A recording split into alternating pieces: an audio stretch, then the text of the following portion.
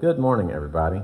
Today I'm going to be speaking on prayer, and specifically the power that is available in prayer. So we're going to start off by praying. So bow your heads with me. Father God, we thank you so much that you give us access to you. You haven't just made us, you haven't just saved us, but you've brought us into a relationship with you. You invite us to talk to you, and you actually correspond back with us.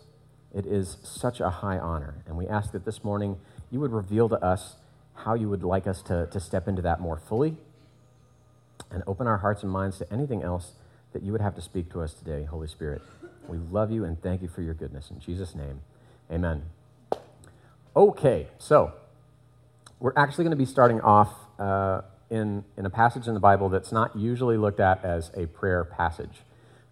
There's a lot that the Bible has to say about prayer. And actually, before I even get into that, because there's so many different facets of prayer, obviously I'm not going to be able to cover everything this morning. I'm looking at kind of a pinpoint aspect of it. But I want to talk generally about what prayer is. We often, at our house, we've got 3 young boys and a baby girl, and a lot of times at meal times, we will pray over our meal. And every now and then, one of our sons will kind of do it in a silly voice or funny tone, and, Father God, I pray over these baked beans, and we stop them, and it's like, you know what, I realize you're just trying to be funny. But this isn't just magic words that we say over our meal. We are talking to God. We are actually conversing with the God of the universe right now, and he's listening to us.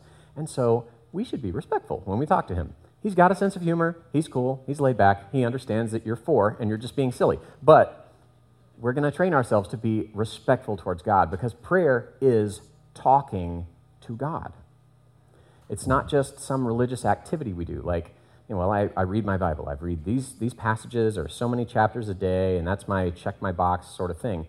Prayer really is a conversation with God. And that conversation is possible because of his love for us, because he actually desires to hear us talk to him, to tell him what's on our hearts, to ask him to be involved in our lives. Some people have posited, well, isn't it just like a soliloquy, which means basically I'm talking to myself? Because he already knows what I'm going to say, right? Yes, he's all-knowing. So then why do I even need to say it? Isn't it just like I'm kind of going through the motions? He already knows I'm going to... Doesn't matter. The Bible doesn't ask us to decide or figure out if it's actually something that's more us talking to ourselves, or really like there's some element of him being, ministered to by us doing it. All the Bible really tells us about is do it. You are supposed to pray. It tells us over and over and over again, we're not just supposed to ask for things. It does say, ask for things. When you need something, go to your Heavenly Father, ask him. He's a good God. It also says, pour out your heart to him. Cast your cares on God. Let him know what's going on in your mind, what's burdening your heart. So God invites us into that because he loves us. Yay, God is good. All right. I like the message so far. I don't know how you're doing, but it's working for me. All right, so we're going to go to this passage in Exodus 17, verses 8 through 13. There are some, some of those big words with a lot of vowels and consonants that happen in the Old Testament. So if I'm not pronouncing something exactly right, grace for me, please. All right. So Exodus 17, it says, starting in verse 8, at Rephidim, the Amalekites came and fought the Israelites. So Moses said to Joshua, come, choose some men to go fight the Amalekites. Tomorrow I will stand on the top of the hill holding the walking stick, or rod or staff, of God in my hands. Joshua obeyed Moses and went to fight the Amalekites, while Moses, Aaron, and Hur went to the top of the hill. That's not a female that they just used the pronoun instead of her name. That's a dude named Hur. As long as Moses held his hands up, the Israelites would win the fight. But when Moses put his hands down, the Amalekites would win. Later, when Moses' arms became tired, the men put a large rock under him, and he sat on it. Then Aaron and Hur held up Moses' hands, Aaron on one side and Hur on the other. They kept his hands steady until the sun went down. So Joshua defeated the Amalekites in this battle. Okay, so a lot going on there. Basically, what's happening? The children of Israel, God's chosen people, they were slaves in Egypt. They've been set free from Egypt. All these crazy, amazing miracles have happened. and they're finally free. They're going to this land that God's told them to go to, and on the way, there's some rough people who live in that area who don't want good things for the children of Israel. They want to fight them. So they start to wage war. Moses says, all right, we're going to go fight these guys. I'm going to bring the stick. They go, he holds the stick up, and while he's holding a stick up like this, while they're fighting, they're winning, and when he drops it down, they're losing. So he gets some help. He keeps the stick up. They win the battle. Yay! I kind of think it had to have been really odd, like Moses figuring out like this was the process that was working. Like, yeah, oh, ooh, you know, it was like, that had to be an interesting moment.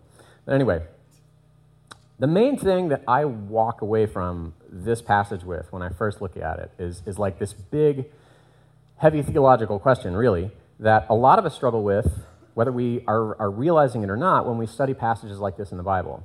It's this one big question that comes to us a lot, and sometimes we're not willing to actually say it.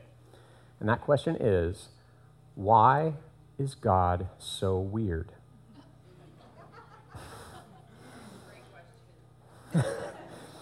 I mean, was this really our best option?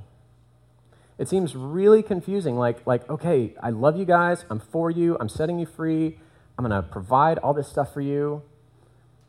When these guys come to fight you, you're going to need to have the stick, and you're going to have to hold it up in the air, otherwise you guys get wiped out. It's like, really? Is that the best plan? You know? I mean, there's so many times where it seems like God is just missing what would be the easiest way out of a certain situation. I'm sure we've all been there before, where it's like, you know, God, all you would have to do is fill in the blank, and then everything would be cool. And then he doesn't do that. He does something weird. So sometimes these things can be like really confusing, and God's instruction in our own life, when we're asking God, like, can you help me through this? Can you help me do this? How can I get through this situation? His instructions, when we hear from him, can sometimes be really, really odd. Confusing, even. Reminds me of like some confusing directions that I can get sometimes in my personal life. There was this one time we were visiting Tulsa, my wife and I. That's where I'm from. And we were visiting there like around Christmas time, and she was staying over at a friend's house who I hadn't been to her friend's new house yet. I was staying at my parents' house for that day, and so she was like, all right, you know, it's time for me to come home. Can you come pick me up? Yes. Where, you know, what's the address? She's like, I don't know the address, and they just moved, and so she doesn't really remember the address. I'm like, okay, we'll put her on the phone, and your friend, have her give me directions. So she goes, okay, where are you? I was like, all right, I'm at 51st and Lewis. She goes, okay, keep going straight. No, wait. I'm at an intersection. How do you know what direction I'm facing? She's like, oh, yeah, okay. Do you see like a Quick Trip gas station? Yes, I do. She's like, okay. Keep going past that. Wait, again, you don't know what direction I'm facing. So she goes, okay, let's see. If you see that gas station, about 2 blocks down from that, there's a sewing store that I used to go to, but it's not there anymore. Wait a minute, this is not helping me. It's like, I'm sorry, I realize this might sound kind of misogynistic, but is your husband home? Can you please hand the phone to him? It's like, because, this is not going to work. Anyway, sorry. Sometimes God's directions kind of seem like that, where it's like, I realize what you're asking me, but I planned that. I was thirsty. Jedi move. Anyway. Still a Padawan. Don't judge me. Anyway. But it just seems like there's better options, you know. Like the way God's doing things is confusing. The directions he's giving are confusing. Why would he want to do this? And even in this situation, you're looking at it and you're thinking, there's got to be so many other better options. So first, maybe God just confuses the Amalekites and they don't ever come out to wage war. He's done that before in the Bible, where he confused people and they didn't even know what was going on. So they just went their own way. But he doesn't do that here. He could have sent an army of angels to just wipe these suckers out, because that happened elsewhere in the Bible. Why not here? He doesn't do that. He could have just had these people decide to just be cool. You know what? We changed our mind. You guys are cool. We're going to let it happen. He did that elsewhere in the Bible. There's so many different options. He could have, even just like, miraculously strengthened Moses' arms so he could have kept the stick up the whole time, rather than this whole like, oh, we're losing, we're winning, we're losing, we're winning thing. He could have, much cooler in my estimation, like had the ground swallow up like this whole group of people with one of those monsters from Return of the Jedi in the sand pit.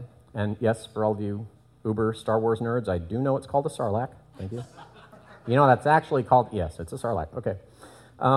Anyway, the main point, though, to come back around to, after we have all those questions, which I think are natural, is that there are other questions to ask as well, like, didn't he already save them over and over and over again?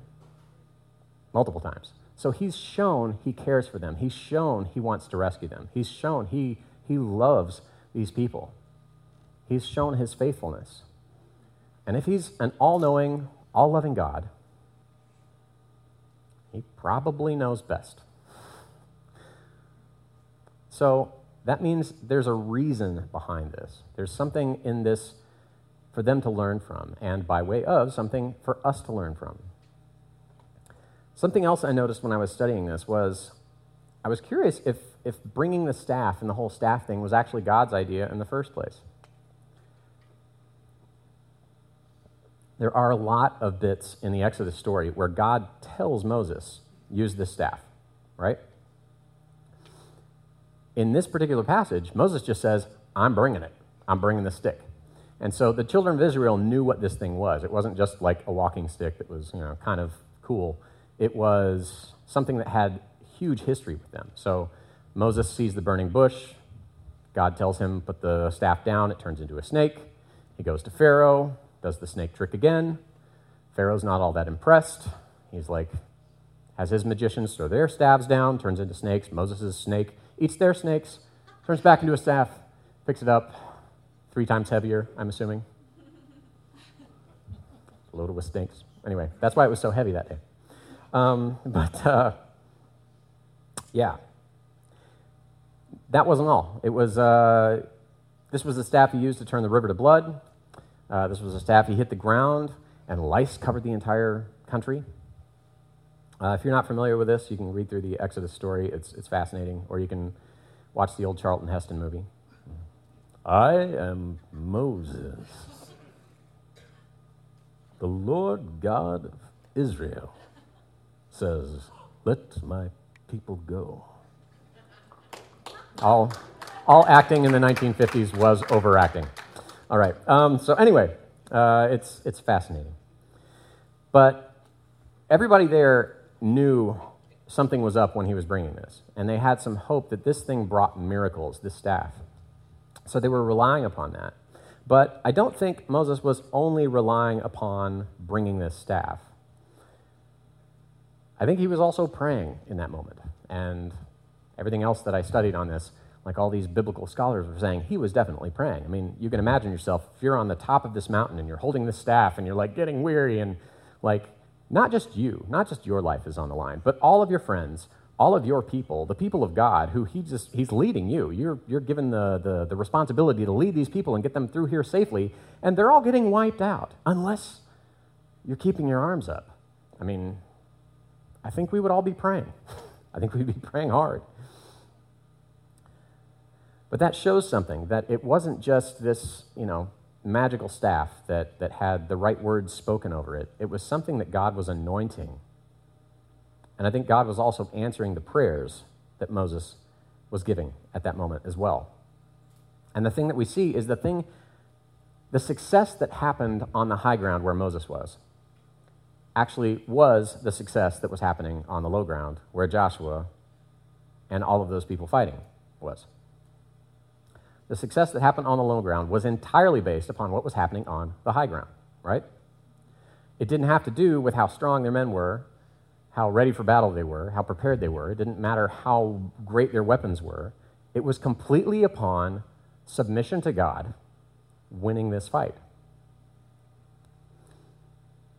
If you go to Psalms 76, book of Psalms 76, 1 through 3, this is really interesting.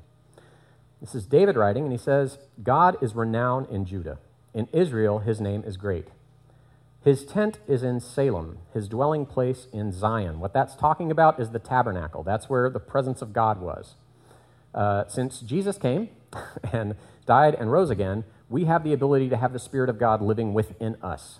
Back then, there was one spot on all the earth where people could actually go to experience the presence of God, and that was that tabernacle. That's where God was, right? So he's saying, God is renowned in Judah, in Israel, his name is great. His tent is in Salem, his dwelling place in Zion. That's where God is. There, he broke the flashing arrows, the shields and the swords, the weapons of war.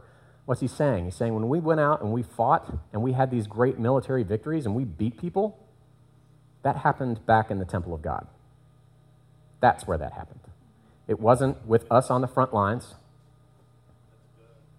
It was God, where he lives.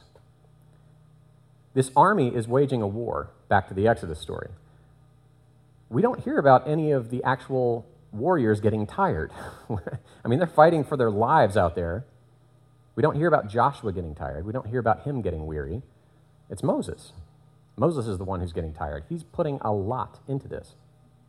And you can't say it's because he's an old guy, because in a couple of chapters, he's about to climb a mountain and bring down some really like heavy stone tablets twice. So he's in decent shape. But regardless of what shape you're in, holding a staff up like that is like really, really hard work. Doesn't seem like it, but I had a buddy of mine, his name was Brian, and he was in the Army for a little while.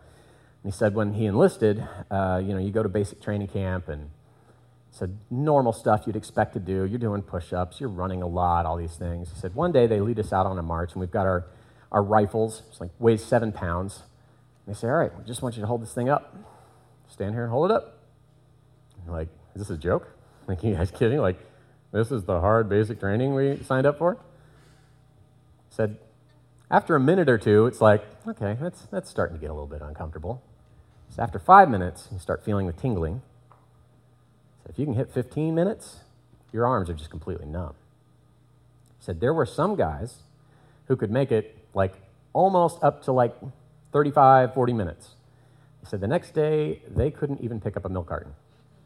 Their arms were useless. So this is hard. Your heart is actually pumping blood against gravity, which it doesn't really like to do. And so it's a difficult thing. It takes a toll on you. God's not surprised by that. So when he set this thing up to where this means you're winning, this means you're losing, he knows Moses doesn't have the capability to pull this off. So what does that say? I think that tells us that God knows we need to rely on him. Their faith was not in the guys on the ground. Their faith was not in how great they were wielding a sword.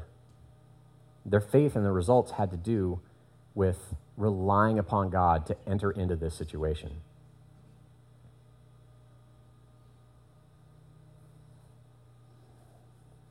Not only that, I think it has a lot to say about us being in community because, God brought these people alongside Moses. He couldn't have done it on his own. If Aaron and Hur are not on the mountainside that day, Moses' arms drop at some point, and they lose. So we need to rely upon God first and foremost when we are in difficult circumstances, and we also need to be able to look to our community of faith, look to those around us, and ask for help when we need it, and be those who are helping others when they need it. Amen? So this is about the power of prayer, this message. And, as I was looking into that, I saw this old Martin Luther quote, which I've heard before, which he would talk about how when he woke up and he knew he had a day full of stuff to do, like the calendar is just completely booked, he said, I would then spend an extra hour in prayer that morning to make sure that I would be able to get everything done. That seems completely counterintuitive, right? And I mean, the first response, of course, is like, well, Martin Luther didn't have Netflix. But seriously, I mean, can we wrap our brains around that? Like, okay, I've got this I've got to do with the kids. I've got this I've got to do with work. I promised these guys I'd do this. There's this meeting I'm supposed to go to. My day is completely packed. I had better sit down and pray for an extra hour so that I can get all of those things done. Martin wasn't just looking at, well, at least I'll be closer to God and I'll just have like peace about all the stuff that's going to fall through the cracks. And I'm just going to be like at one with God, and like all the junk that just doesn't get done, I'll be like, you know what, that's cool. I'm good with God. He was actually talking about accomplishing these things, like getting more done because of inviting God into the process. And that's what was happening in Exodus. They were inviting God into this process that was hopeless for them otherwise.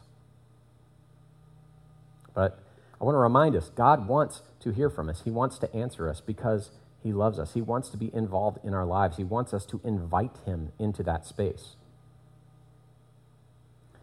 There's this popular atheist who once asked in a debate with this guy, Greg Kokel, he said, it's like, I want you to name one good thing that a Christian can do that an atheist can't. What's one good action you can do that I can't? You know, I can go volunteer at a soup kitchen. I can help the homeless. I can help the needy. I can do all these wonderful things that you can do. You're no better than I am. The answer was, well, you can't start a conversation with God. You can't worship God, which is one of the greatest things that we were designed to do. I mean, you can still, I wouldn't say you can't talk to God, because there was that whole thing like, you know, knocking Paul off his donkey and that sort of thing. That's not really the kind of conversation you want to have with God, though. But actually having a loving conversation with God, you can only do if you believe in God. And it's a close relationship. It's something that's completely built upon love and an invitation. So,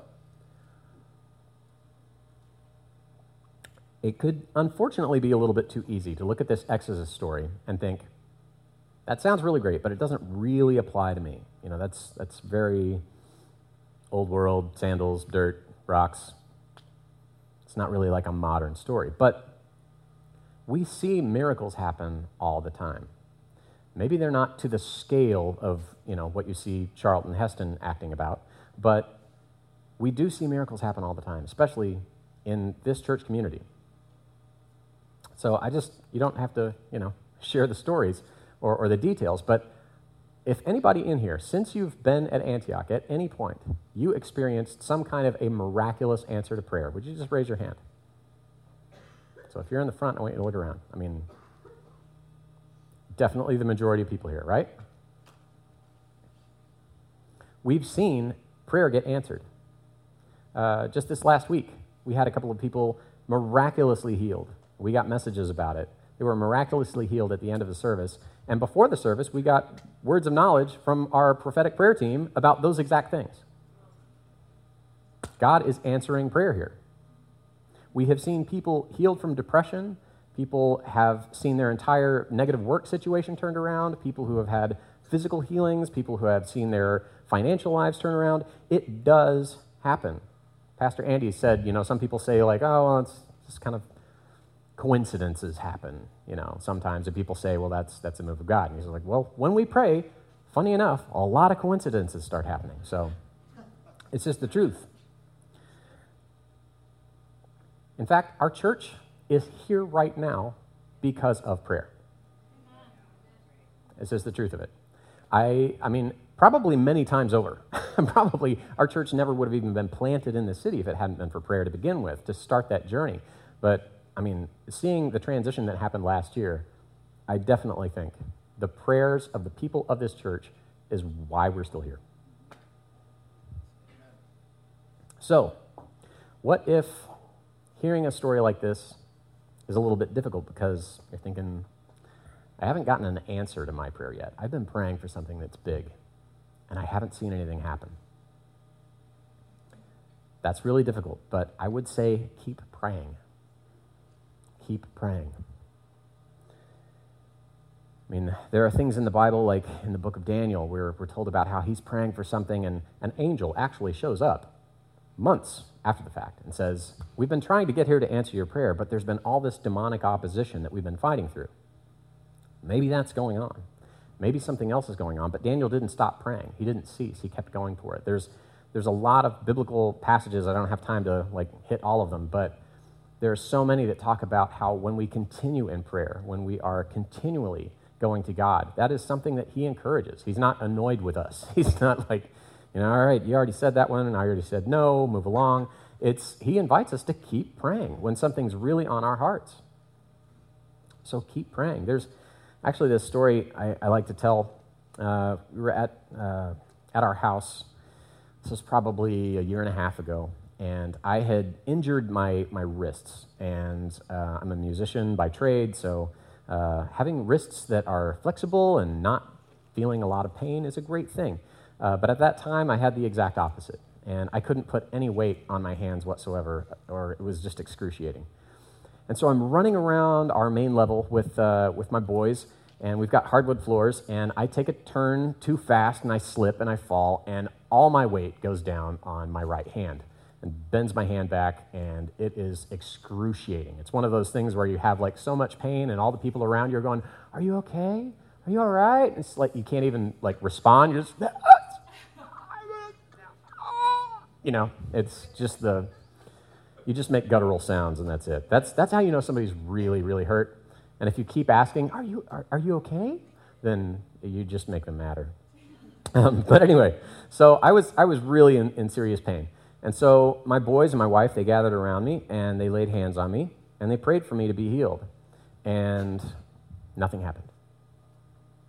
And so I'm getting up. I'm like, "Yeah, thanks for praying for me. Appreciate it." Yeah. And my son, Avery, turns around, and he comes right back up to me, not requested.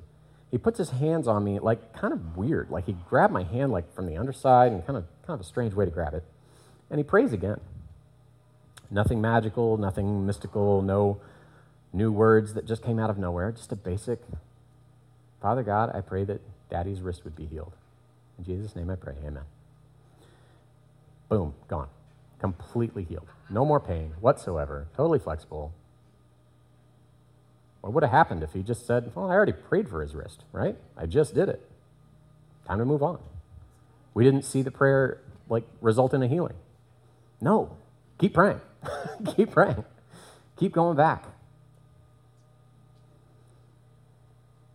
I want to look at this passage, Mark 11:22 through 24. This is often quoted by word faith movements, and some people get a little bit uncomfortable when you pull these passages out.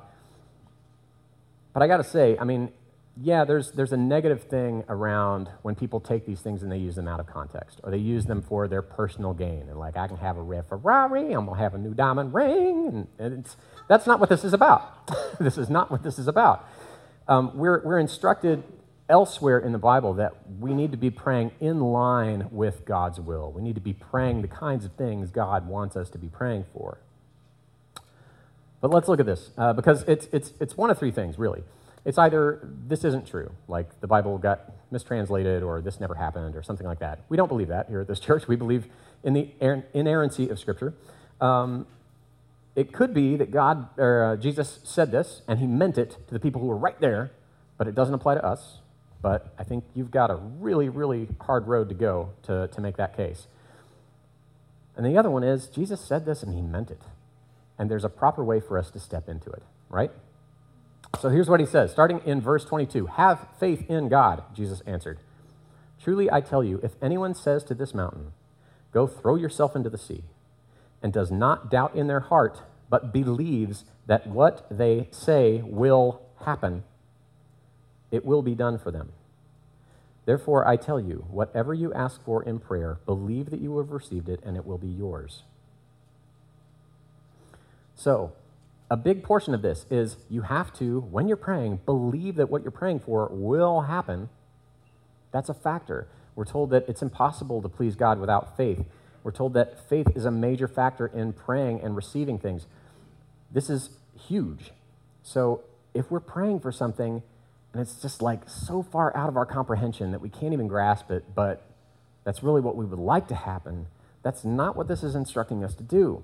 So if it's, I've been stuck in a wheelchair for 20 years, I can't really, with my faith, believe that I can pray that I'll step up out of this thing right now and it will happen. I don't really have the faith for that. But can I believe that next time I go to the doctor, he's like, "You know what? We're seeing some regrowth here. We're seeing things improving. Against all conventional wisdom, you're getting better. Your legs are getting stronger." Can I believe for that? Okay, that I think I could do. I think I can do that. All right, go there. Start where you're able to. Start your faith off somewhere. But have God step into the situation, right? Invite him into it. Don't just say, well, that's impossible. As we were singing this morning, as we've sung last week, we don't do impossible. We have a God who is bigger than that. We have a God who is beyond that. Amen? The other thing is, I know this can be a really touchy subject because there are deeply personal things that we pray for sometimes that maybe you personally have prayed for or somebody in your life has prayed for that was a good thing that you're like, I know God would be on board with this. And it was maybe even a life or death situation and you didn't see the answer to your prayer come through. Why did that happen? I don't have all the answers. I don't know. There are super difficult things in this life that we go through. There are heart-wrecking things that we go through that we would like to see miraculous answers to prayer for. And sometimes that doesn't happen. But I got to tell you, I still think God's good. And I still think he put these things in his word to tell us for a reason. And our response is to step into them. Our response is to say, okay, God, you're asking me to do this. I'll do it. And it's not a magic formula. It's not magic words and you say this and then you get this. Or if you do it just right, then this. Because our God is a personal God. He is a being who has his own mind and decisions. And it's not a rule book of, well, when I say this to God, he gives me this. When I do this for God, then he does that. You know, any more than, all right, well, every day if I go to my wife and I say this, then she'll make me an almond butter sandwich for lunch. Now, on some days, that might work. On some days, that might be great. On some days, she might have an issue with me over a completely unrelated issue, and she's like, you know what, I'd actually like to talk to you about this before we deal with any of that. Can we come over here and have a conversation first? Because you did something that really hurt me, and yeah, we'll get to lunch eventually, but this is really important. That's kind of important, you know? Am I making any sense here? I'm sorry. Yeah. Okay. All right. So, but the point being, why did Jesus give us these instructions? Because he loves us. And he wants us to have access to his help in our lives. When he's talking about saying to a mountain, go throw yourself into the sea and be gone, and then it goes, he's not saying, wouldn't that be cool for you to do that? Wouldn't that be awesome for you to have this, awesome world-wielding power? No. He's saying, you might be facing a really insanely difficult time in your life.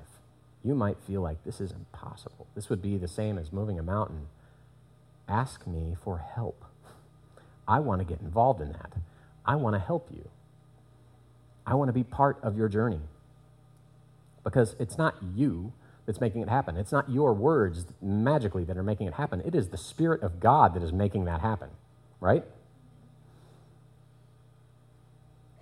So maybe God isn't so weird if we can pull all of this stuff out of this story.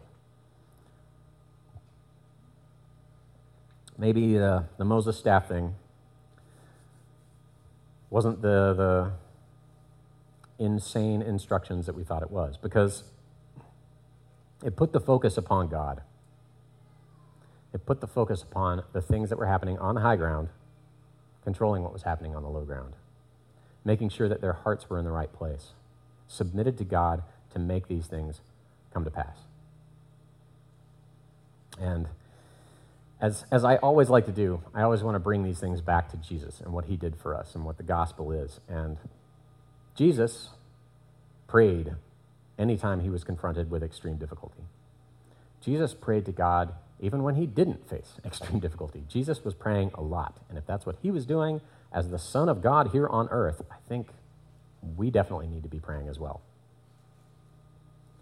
Like Joshua in that story, Jesus is on the front lines.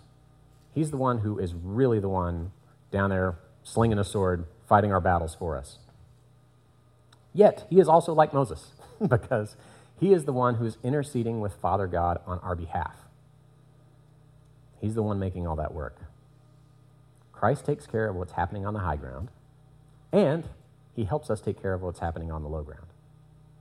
So we don't need no stinking sarlacc. Amen. All right. Now, I want to take some time, now that we've talked about praying, we've talked about seeing things happen from our prayers, we've talked about God's miraculous intervention in our lives, and we want to put that to practice right now. So a lot of times after worship, we'll have a corporate prayer time where we pray over some different issues, and so today, we want to be praying over you. If you need a miracle today, if you need a miraculous healing in your body, if you need a situation in your life to miraculously turn around, then we're going to pray for you guys. Also, with Pastor Andy, his ears are in a serious condition, and so he's been in an extreme amount of pain. We had some of our church leadership go over to his house yesterday and pray over him, anointed him with oil, and he did feel relief over it. He felt like things got better for about 2 hours, and then it came back. We're not going to stop praying. We are going to continue praying. And not just for the healing of these ear infections, but we are praying as a church body, I'm sure a lot of you have been, for his complete healing for his ears. Why? Because we love him, and we know God loves him as well. So we're gonna do both of those things. So we can go ahead and dim the lights, and we'll do this last song, this last ministry song. And during that time, first off, if you have something in your life that you want prayer for, you want to see a miracle happen over something physical in you, whether it's something in your life emotionally, spiritually, financially, if you need a miracle in your life, I would just ask that you raise your hand. And if you see somebody nearby you who's got their hand up, I would ask that you go over to them and pray for them during this last song. And if you don't have somebody nearby you who's got their hand up, then and you can keep them up as we start this song. If you don't have somebody nearby you who's got their hand up, then if you could spend some time praying over Pastor Andy, praying for the healing for his ears, then that's what we would love to do this morning. Amen. Thank you.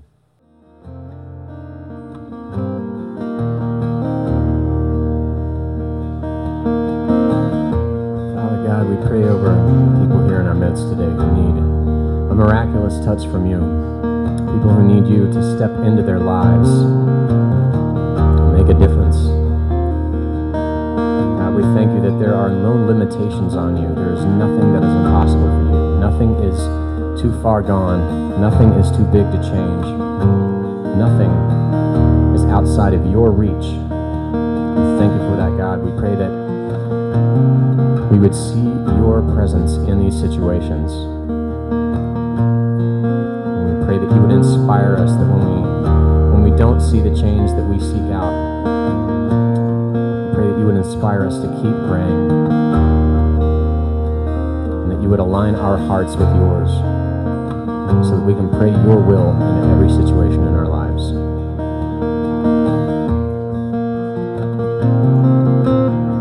Lord God, we pray over Andy this morning. We pray that you give him rest and peace. Pray for the infections in his ear canal to be completely gone. We pray for a miraculous healing over him and be totally restored.